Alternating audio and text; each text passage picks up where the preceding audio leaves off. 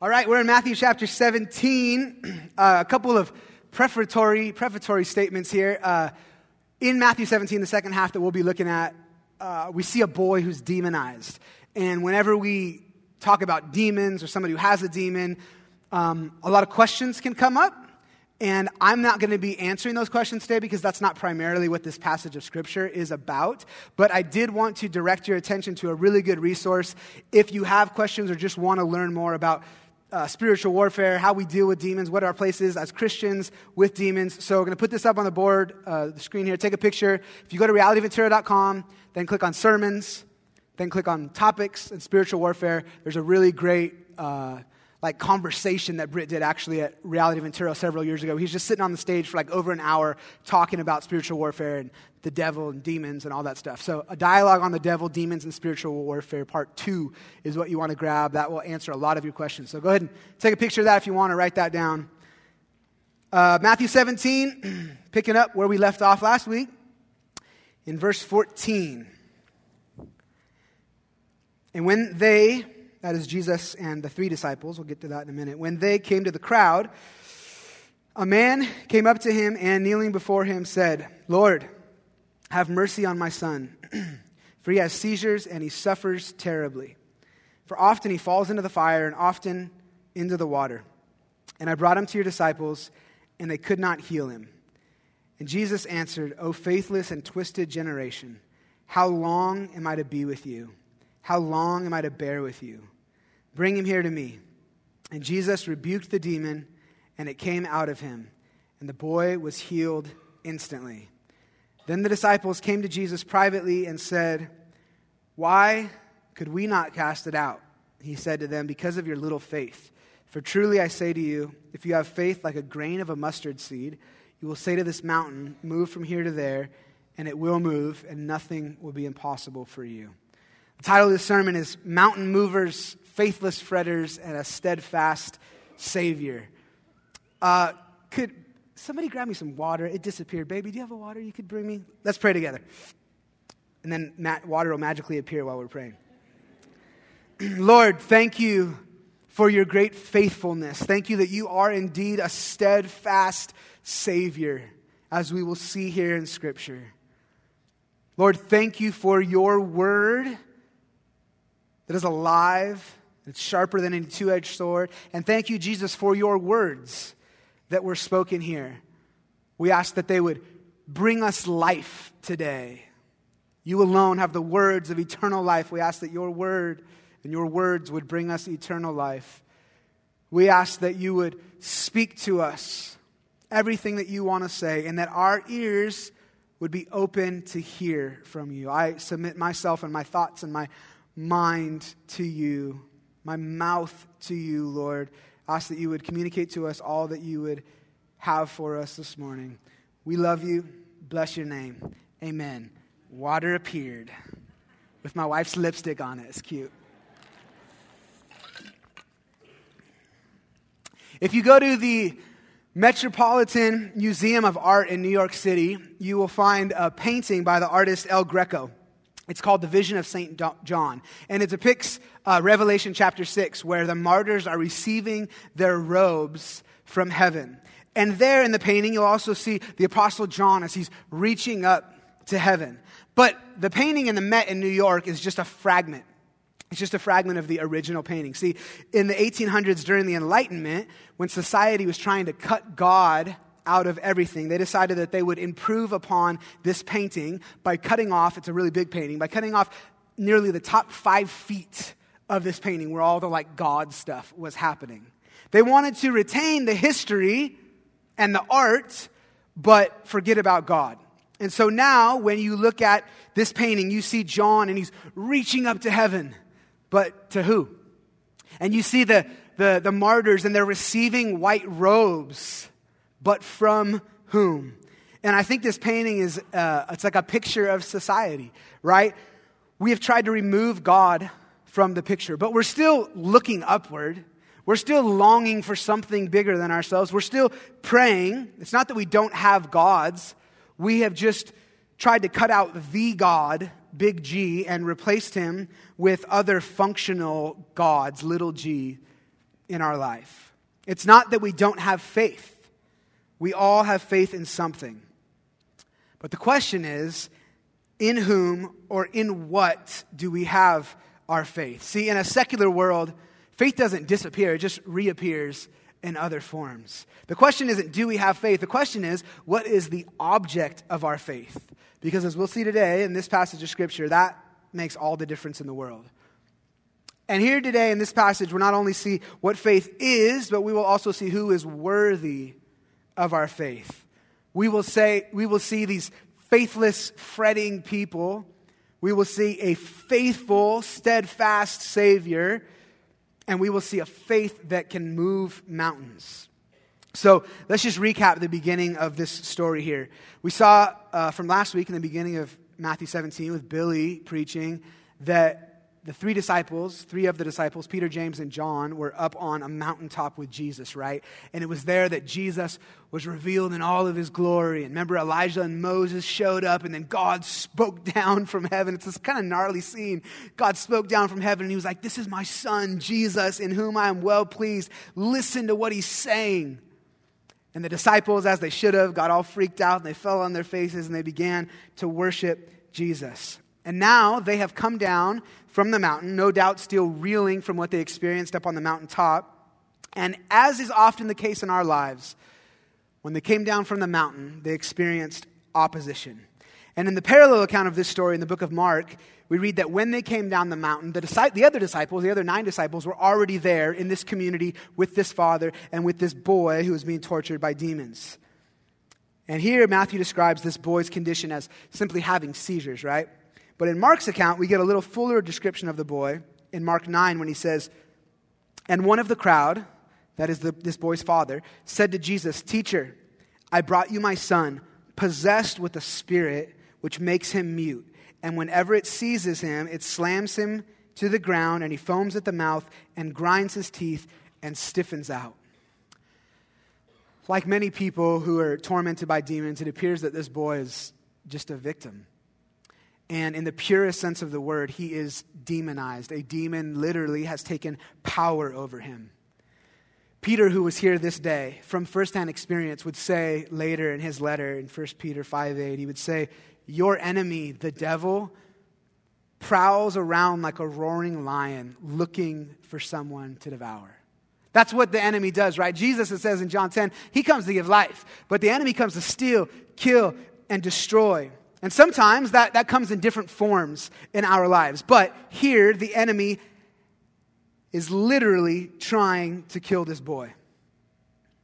Matthew says that he's having seizures, which if you've ever seen somebody who's demonized manifesting, it's really similar looking to what happens when somebody is having seizures. So maybe it's that, a neurological disorder and a demonic thing happening, or maybe it's just that this kid has a demon. Either way, this kid is suffering. And the dad is desperate. And of course he is. If you've ever had a kid who's suffering, man, you're desperate to do anything you can to help him. I remember the first time our first kid, Selah, who's 13 now, but when she was just like 1 year old, she was sick. And she was throwing up. She was just vomiting in her bed. And I remember just like sitting there next to her crib and just watching her. And then every like hour she'd wake up and throw up. And there was nothing I could do. Like I was like, what can I do? She couldn't communicate. I was desperate to do something to help her. If you've ever had a kid suffering little like that or big, you know that you would do anything to relieve your kid's suffering. And it doesn't seem like this dad has a whole lot of hope, right? We see in Mark's recounting of the story that Jesus asks the dad, "Do you have faith to believe? Do you believe that I can heal your son?" And he's like, "Yeah, Lord, I do, but help my unbelief." Like, yeah, kind of like, "Lord, I know that you can do anything, but Lord, we've tried everything and nothing is working. Like, Lord, I know you can heal children, but I'm just not sure that you're going to heal my child." He appears to be at the end of his rope. And in verse 16, it says that he even brought his son to Jesus' disciples, but they could not heal him. And so when he had tried everything and nothing was working, That is when Jesus showed up. And that's often when Jesus shows up, right? In the 11th hour, and the disciples are out in the middle of the storm, and they're like, dude, we're going to die. We're literally going to die. Then Jesus shows up walking on water. When Lazarus is deathly sick, dying, Jesus still doesn't show up until he's dead. And then Jesus shows up. We're talking about faith today because that's really what this passage is all about. But I don't want us to miss the nuance that God is in the business of doing impossible things with impossible situations. That he doesn't care how high the odds are stacked against him. In fact, he sometimes stacks the odds against himself just to prove that, man, he's God, he's really in control, and to glorify his own name. So if you're like this man or like this boy and you're just at the end of your rope, I would just say to you, and I need to say, that God really is in the business of doing impossible things with impossible situations. And today, this sermon is for you. So this father, who is in this impossible situation, sees Jesus walking into town, and he brings his son to him, and he says in verse 15, Lord, have mercy on my son, for he has seizures and he suffers terribly. For often he falls into the fire, and often into the water. And I brought him to your disciples, and they could not heal him. Jeremy, can you turn on the exhaust fan, my brother? It's getting a little hot in here, thanks. And Jesus responds in verse 17 by saying, O faithless generation. Jesus' assessment of the state of the disciples and the state of the people gathered there around here is faithless generation. Faith. It is at the heart of what it means to be a Christian. It is at the heart of what it means to follow Jesus. And it is at the heart of this passage here. So then, what is faith? What exactly is faith? And specifically, what is biblical faith? Because the word that we use in the English doesn't really capture the full meaning of the Greek word. The Greek word that is used here for faith is this word pistis, which can be associated with belief, with trust, or with faith. But it's easy for us when we hear the word faith to just think of like a type of intellectual assent. Like in my mind, I believe in something that that I cannot see, or something that may not be real or whatever. But the Greek word pistis is so much bigger than that. The meaning of that word is so much richer than the meaning of the English word. So let me give us, because this is essential here, let me give us a working biblical definition of what faith is. Biblical faith is belief plus trust that leads to action. And so it starts with belief, yes, an intellectual assent. But it's not just believing in something like an idea or a Christian doctrine. It moves from belief to trust, to trusting an actual person. And then it moves to be willing to act on that trust. And if you lose any one of these three, then it's not really biblical faith. And you know, we all operate on faith to one degree or another, right? Let me give you an example. A few years ago, our friend Evan Sponseller was getting married to the lovely Kristen Plum. And so he decided that what he wanted to do for his bachelor party was go skydiving. And so we all, say, okay, yeah, dude, we'll do this. We'll all go skydiving together. Now, skydiving. Plane, up in air, big door open, no seat belts, jump out of plane, ground approaching quick, little thin fabric in backpack that's supposed to open, then holds you in air to keep you from hitting ground. Skydiving requires faith, especially when you are me, who is not what you would call petite. Skydiving requires faith in the biblical sense of the word. And if you've ever been skydiving, you know that this is how it goes. You get to this skydiving warehouse, right, where everything is, and then after you sign your life away, they introduce you to all the gear. They tell you how everything's going to go down. And the first thing they do is pair you up with the right partner. And so I'm like the biggest dude there. And so they partner me up with this big old tall, bulky dude, which I guess is how you do it in skydiving. But all I'm thinking is like, yo, isn't there a weight limit on this parachute thing? Like, shouldn't they put me with the little guy? But apparently that's what they do. And so they pair me up with this guy. And then they start talking you through the whole process. Okay, we're going to go up. You're going to, we're going to line you up in this order. And here's how it's going to happen and all that. So right here, if I was going to go forward with this thing, I have to start having a little faith, right? I had to believe in the idea that skydiving was actually safe. I had to believe that the equipment was actually rated for me and this dude to hold us up, right? I had to believe in all of these different things that I was going to strap into this dude and the thing was going to hold me and all that stuff. But it couldn't stop with belief. I also had to put my trust in somebody. I had to trust somebody. In this case, it was this guy who said he had 20 plus years of experience. I had to trust this guy that he was who he said he was. And I literally had to put my life in his hands. And so I did. But biblical faith doesn't stop right there. And neither does skydiving faith. Because if anyone has ever skydived, I don't know. You know that the scariest part isn't when they're talking to you about the gear or strapping on the harness or telling you all these things. It's not even flying up to altitude. And it's not even when they open that big old door and it's like air blowing and you're sitting on the ground of this little plane, right?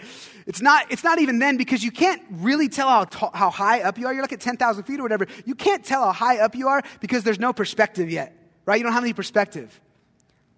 The scariest part is right before it's your turn, when your buddy who's going before you scoots over to the edge of the plane with his guy that's strapped to him, and in milliseconds falls out of the plane and disappears forever. That's the scariest part, because you're like, oh, he's just gone. Just like that, just gone. And you realize like, oh, we're going super fast. And we're really high up right now, right? That's when you realize how terrifying it is. And then it's your turn. And this is where the rubber of faith really meets the road.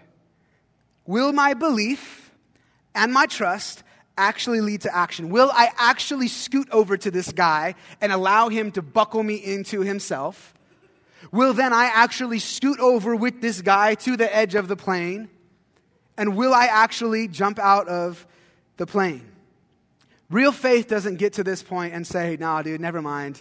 I believe you, I trust you, but I'm not going to do anything about it. Faith requires acting on your belief and trust.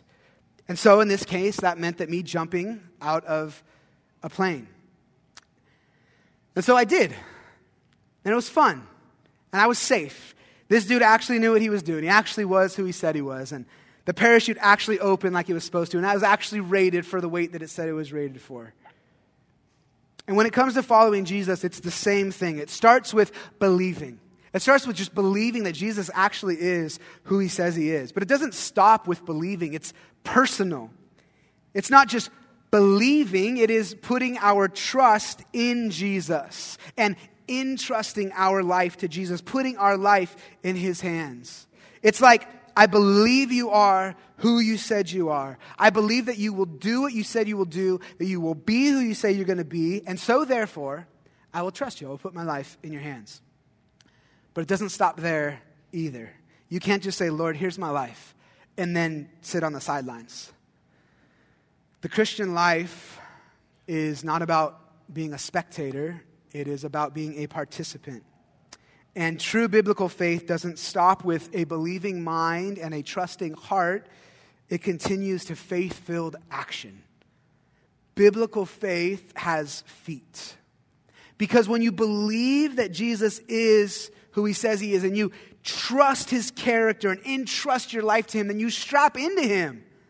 You strap into him and you scoot to the edge and you jump with him. And you jump with him. You jump with him. True faith moves us to join in with Christ and his mission of bringing salt and light and the good news to everywhere that our sin has brought corruption. True faith looks like us seeing our communities and families and workplaces and saying, wow, Christ loves these people and wants to bring renewal to them, and so I will join in with him in that. Truth Faith looks at the almost 3 billion people around the world who have never, ever heard the good news of Jesus and says, wow, Christ loves these people and he wants them to know that he does. And so I will take up my cross. I will deny myself. I will follow him, and I won't just believe and trust that he loves these people and not do anything about it, but I will step out and act on this belief and trust. Biblical faith has feet. It's the kind of faith that propels you forward in following Jesus. But that's so different than what our culture often means when it's talking about faith, right? Honestly, most of the time, when the culture says, like, do you have faith? They just mean, do you believe in God? Are you a person of faith? Do you believe in God? But in Scripture, when it talks about faith, hardly ever is it talking about the existence of God. Scripture assumes the existence of God, right? The people that were being written to and that time, like, nobody was questioning if God existed. That's not what Scripture is talking about. When the Bible talks about faith, it's talking about trusting God's character and entrusting your life to him and then acting on that trust. It's not like the disciples stopped believing in Jesus here. That's not what Jesus is addressing. I mean, Jesus is right there, right? They didn't stop believing in him. Obviously, they believed in Jesus. But believing is not complete faith. And according to Jesus, that's not really faith at all. And so he says, oh, faithless generation. And he gets a little frustrated, right? Like, he gets a little, like, fiery right here. He's like, how long? How long do I have to be here with you guys? In my translation, seriously? For real, you guys? Like, really? You've seen me walk on water. You've seen me just now, like a couple of weeks ago, feed thousands of people with a little fish and a little bread. And now no faith? Like, really? Faith in the biblical sense comes in the context of following Jesus. Not just believing he exists, not just believing that he did something or is something, but in following him. And following Jesus is this constant, ongoing dependence, not a momentary decision. The disciples have had faith. They have had faith. I think that's why Jesus is so frustrated here. They have walked with him. They have already left everything to follow him. They have had real faith before.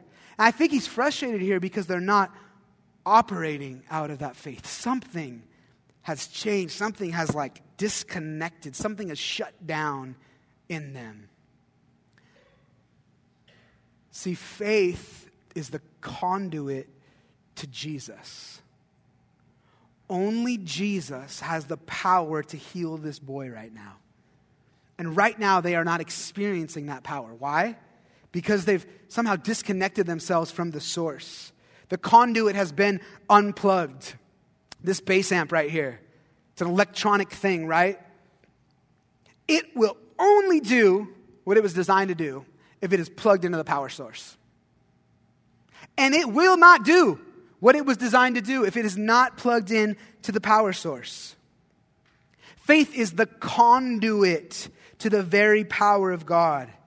It is the way that we stay connected. It is this ongoing dependence and trust and giving over of ourselves to him and entrusting our lives to him and having this posture of surrender before him. And when we don't live in that place, we become disconnected from him. And when we become disconnected from the very source itself, even though Jesus said we would do greater things than even he did, we won't and can't do what we were created, designed to do.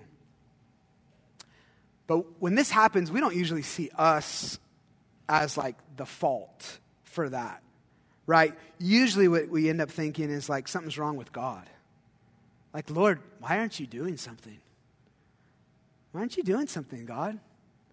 Why don't you do something, Lord? Lord, why don't you just do what I know you could do, what you did in Scripture? Come on, look at the Bible, God. Do what you did in Scripture. And it's like the cord is unplugged, just lying there on the ground. We're looking to the power of God to move, without actually being connected to the God of that power. See, faith doesn't have power in and of itself. In our culture, you would think differently because we have all these mantras like centered around faith, and it would make you think that it has something to do with like just the faith. Even in the church, right? It's like, dude, do you have faith for this? Do you believe God for this?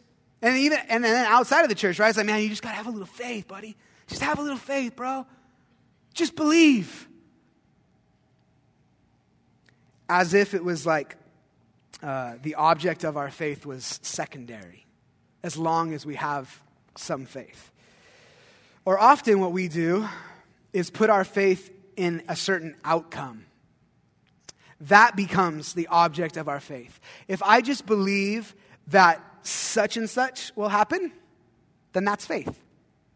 I just believe that thing will happen, then that's faith. And so our working definition becomes something like this. Faith is optimism that things will turn out the way we hope they will. It's like wishful thinking, right? And so we try to muster up as much of it as we can.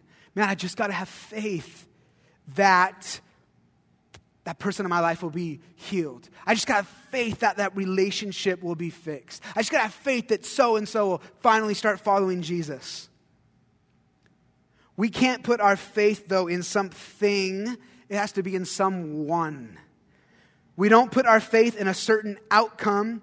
We put our faith in a certain person, namely Jesus. That's why Hebrews 11, where it's talking all about faith, right? Says those who come to God must believe that He is, and that He is the rewarder of those who diligently seek Him. We must come to God and believe that He is. It's about Him. Believe that He is God, that He is everything. Having faith that things will go a certain way is not what the Bible is talking about when it talks about faith. And guys, listen, not only is it not what the Bible talks about, but it's just a really dangerous way to live. It's just like, honestly, like really kind of scary to live that way. Because this life will always let you down, and outcomes will always be unpredictable and ever-changing. It's just unstable. This life is unstable. But you know who's not unstable? You know what's not unpredictable? You know who is never changing? Somebody take a guess. That's right, Jesus. Jesus. Jesus is the only thing in this life that is steadfast and always the same. And so we don't have faith that a certain thing will turn out a certain way. We have faith in a God who has the power to do anything and to make any outcome that He wants. Those who come to God must believe that He is. We believe in Him. He is the object of our faith. The Bible also never asks us to have more faith. Jesus isn't talking about us having a greater degree of faith here. In fact, He's not talking about the amount of faith at all. Actually, He's saying the opposite. We'll get to it in a minute. But in verse 20, He'll say, if you have faith like a mustard seed, then you can move mountains. A mustard seed. Have you ever seen a mustard seed? It's the teeny, tiniest thing that He could have thought of to like illustrate what He's talking about here. If you have faith as a mustard seed, you'll be able to move mountains. He's not rebuking them for having too little faith. He's rebuking them for not having real faith, biblical faith at all. He says to them, "Oh, faithless generation." And so He's not telling them to have more faith. He's telling them to remember who He is. Remember that they can trust Him. Remember who He is, that they can give their lives to Him. It's not about the quality or quantity of our faith. It is about the object of our faith. And that is why this story is not just about these faithless, fretting people. It is also about this faithful, steadfast Savior, the only one who is worthy of being the object of our faith. The story goes on here after Jesus hears of the disciples not being able to heal this boy. And after He calls out the people for their faithlessness, He turns to the Father and He says at the end of verse 17, "All right, bring him here to me." It says that Jesus rebuked the demon, and it came out of him. And the boy was healed instantly. And so you've got this like really sad, terrible, kind of messy situation, right? It's full of pain. There's frustration, there's hopelessness, fear, no doubt. And Jesus comes and he steps into the messiness of that. And in an instant, he brings peace to the whole thing. He shows up like a king. And with just a word, like he did when he calmed the sea, like he did when he fed the 5,000, with just a word, he speaks and brings healing and peace to the situation. I mean, this is a gnarly demon, right? In Mark 9:18, it tells us that it wasn't the boy who was falling into the water and the fire, but the demon was throwing him into the water and the fire. This thing is nasty. It's trying to destroy him. And Jesus comes in like a boss and just takes authority over the situation. There's not even a fight. There's no struggle here. It is very clear who the alpha is in the situation. We have this big old huge golden doodle dog at our house, right? And when people come over to visit, like she thinks she's the alpha. And so her name's Rio. And so she's just jumping on people. She's whatever. But when Dom comes in the house, she's like, right? She knows like I'm the alpha in the house. Rio, you don't get to jump on me. I say, Rio. She goes, right? She knows who the alpha is. This demon knows who the alpha is. It's like, dude, Jesus is the alpha. There's no fight here. He commands the demon to come out, and the boy is healed instantly. Listen, we should never minimize the work of Satan.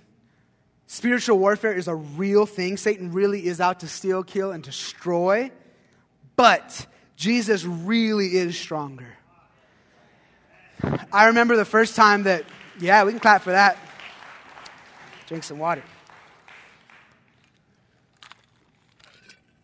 I remember the first time I ever saw a demonized person. I was on this Thailand's mission trip. I was the youth pastor at Reality Carp, and we took a bunch of kids to Thailand. And we're a couple days into the mission trip, and I get word that there's a girl in a room lying on a bed, and there's something wrong. And so I'm like, all right, we're supposed to be leaving to go somewhere. And so I'm kind of like, whatever, let's go deal with this girl, whatever. She's laying on the bed, and she's tripping out. She can't communicate. She can't talk. I'm talking to her, and she's just like going like this, like, man, she's just tripping. It looks like she's on like hallucinating or something, on drugs. And so I'm like, all right, I'll start praying for her. So I start praying for her and praying, God, would you heal her, you know? And then as I'm praying, I'm like, man, I think there's something spiritual happening right now. This isn't a physical thing. I think there's something spiritual. And so I start praying. How I know, too, I'm like, God, you have authority. You have authority over the demonic realm. You have authority over Satan. Lord, would you come and just take authority over all spiritual stuff, all demons right here. And as I'm praying, I hear God say to me, Dom. He calls me Dom. Dom. Stop talking to me. This girl has a demon. Tell it to come out. And I was like, okay. So I don't know what I'm doing, right? And so I did. I just tell this thing, I just say, I didn't raise my voice. I didn't come up with some fancy words. I just said, come out. I just told that thing, I said, come out. And you know what happened? It did. Like, she like convulsed a little bit, like tripped out a little bit, and then she sat up. She was in her right mind. The thing went away. I didn't know a single thing. I didn't know a dang thing about anything. All I knew is that Jesus had authority, and that me as one of his kids, I also had authority, and he was telling me to come out, and so if I did, I knew it would. And it did. You know, one of the most amazing things about being a touring musician is I get to travel all over the world, right? I've been to a lot of countries, and I get to see a lot of different cultures that are all so much different than ours, and they really are so much different than ours. But the two things that are always the same everywhere I go are the restorative power of Jesus and the destructive work of Satan.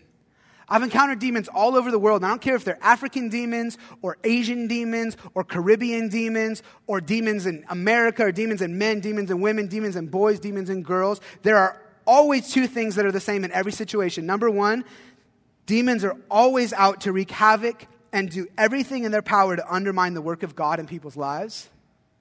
And number two, they all submit to Jesus. And and to those whom he has given authority, namely every born-again Christian. That means you. That means you. You have authority that God has given you over demons, not because you've earned it, not because you're something special or have done something special or took a course, just because he is something special and he has done something and he is in you, and greater is he that is in you than he that is in the world. And that's the frustrating part about this here in Matthew 17. Before this situation with this boy ever took place, Jesus in Mark chapter 6 had already given the disciples authority over unclean spirits. He gave them authority when he sent them out. And yet, here they had become disconnected from the power source. And even though the power was available to them, they didn't walk in it. Listen, you have everything you need to have authority in the spiritual realm in your life and in the people's lives around you. And as we'll see in a minute, you have everything that you need to even do the impossible, but you got to walk in it. You got to walk in it. I'm a decent singer, right? Like, I can sing. But when I was 16 and earlier, I was tone deaf. I was tone deaf till I was 16. And I met Jesus, and something miraculous happened. He fixed me neurologically, and all of a sudden I could hear pitch for the first time in my life. He gave me a gift. He gave me a gift of being able to sing. But I still have to choose to walk in that. God has given you callings, giftings, access to power, authority, victory. But you got to walk in it. And the disciples on this day were not walking in it. But here's what's beautiful about this story. In spite of them not walking in faith, Jesus still heals this boy.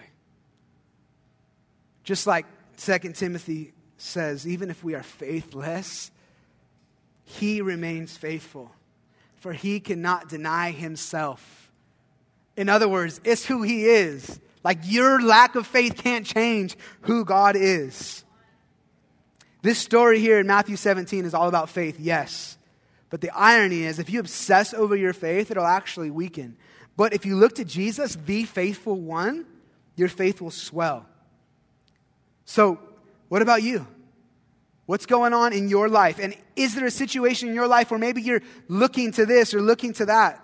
What are you trusting in the midst of your situation? What or whom are you putting your trust and faith in? Like right now, what are you looking to? Are you looking to money? Some of us are looking to money. Some of us are looking to another person. Like, if they just come through, like everything's going to be fine. Or a circumstance or an opportunity. Some of us are looking to ourselves. Like, I'm going to figure this out. I got it.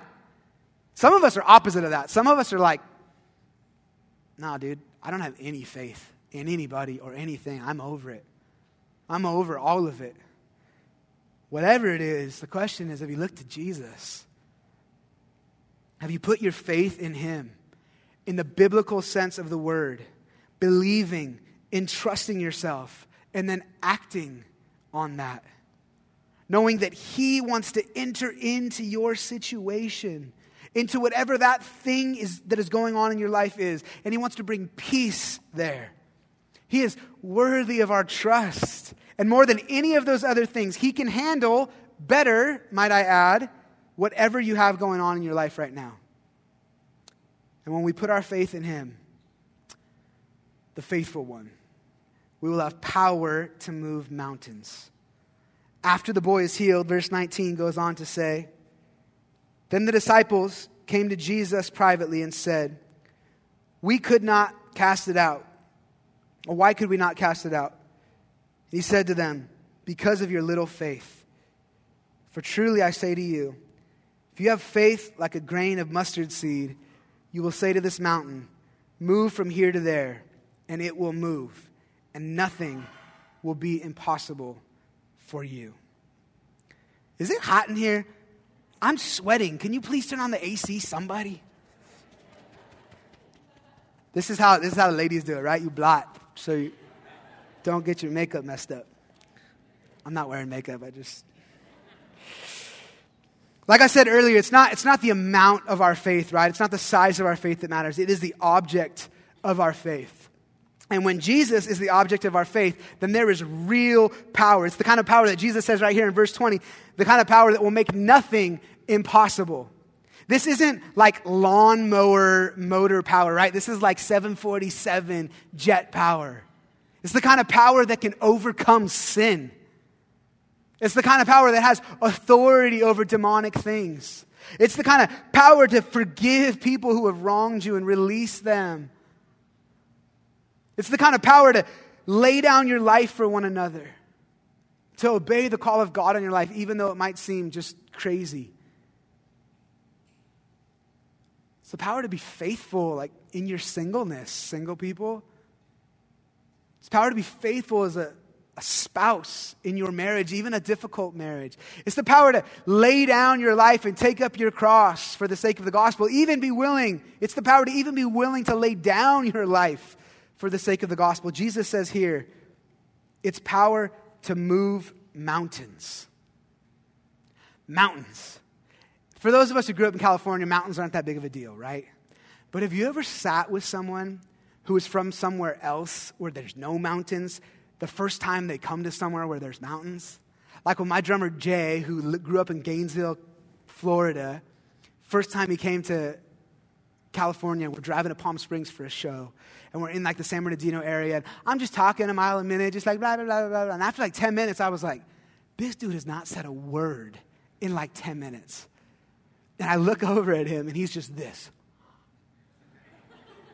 And I was like, what's wrong, dude? What are you looking at?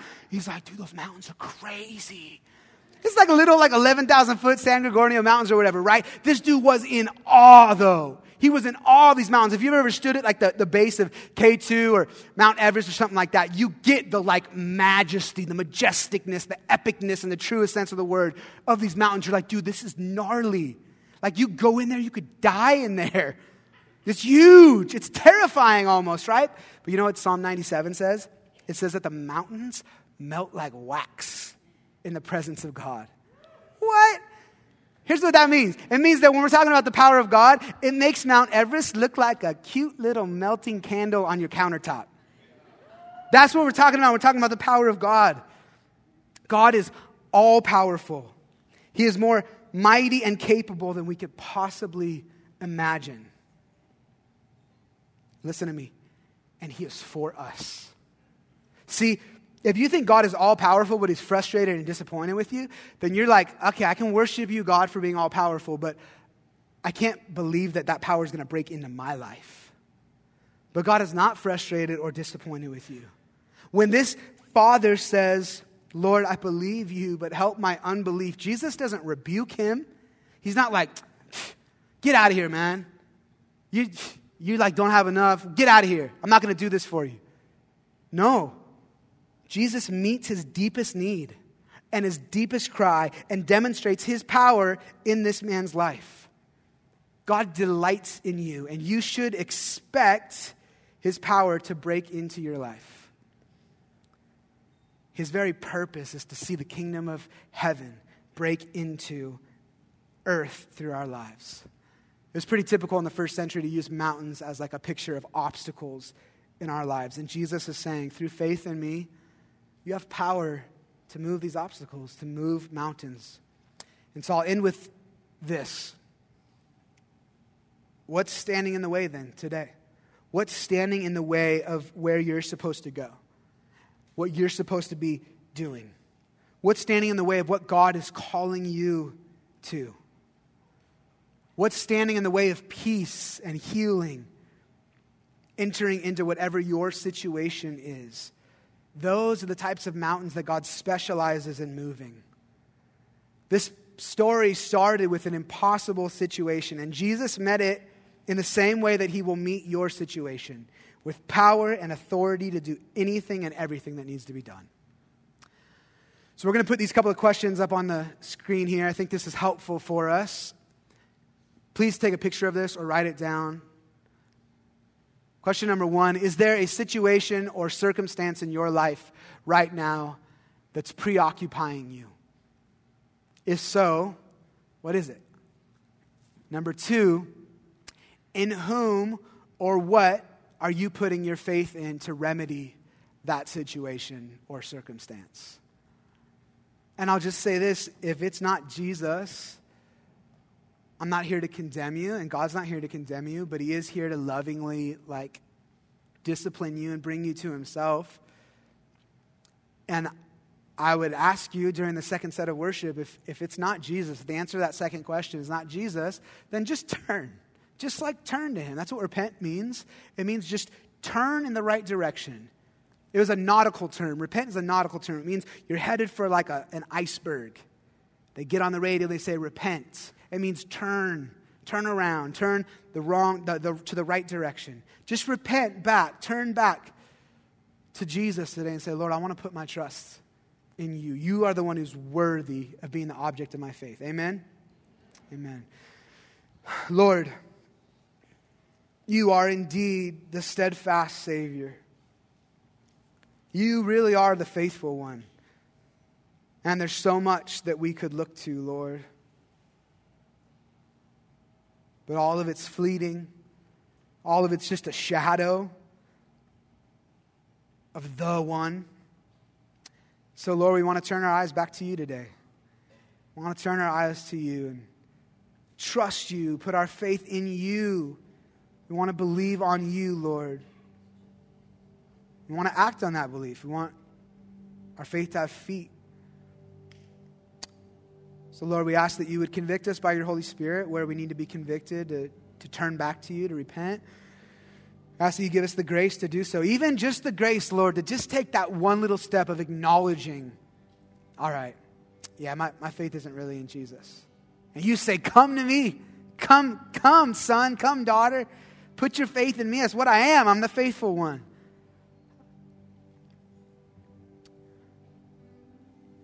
I would encourage you to, if that's you, to take a posture of surrender before God this morning. I personally, I like to do that in a physical way because it helps my heart. So I like to just get on my face, literally lay down with my face in the carpet and my hands, my palms pointed up to the air. Because it puts me in a place of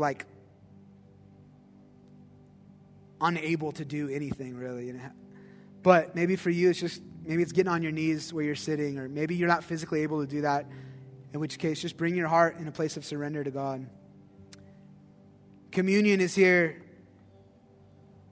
to remind us this morning that Jesus is the faithful one. And he took it all the way to the cross. He is the faithful one, and so he can indeed be trusted. The prayer team will be on the right and the left of the stage. They would love to pray for you in any way you need help.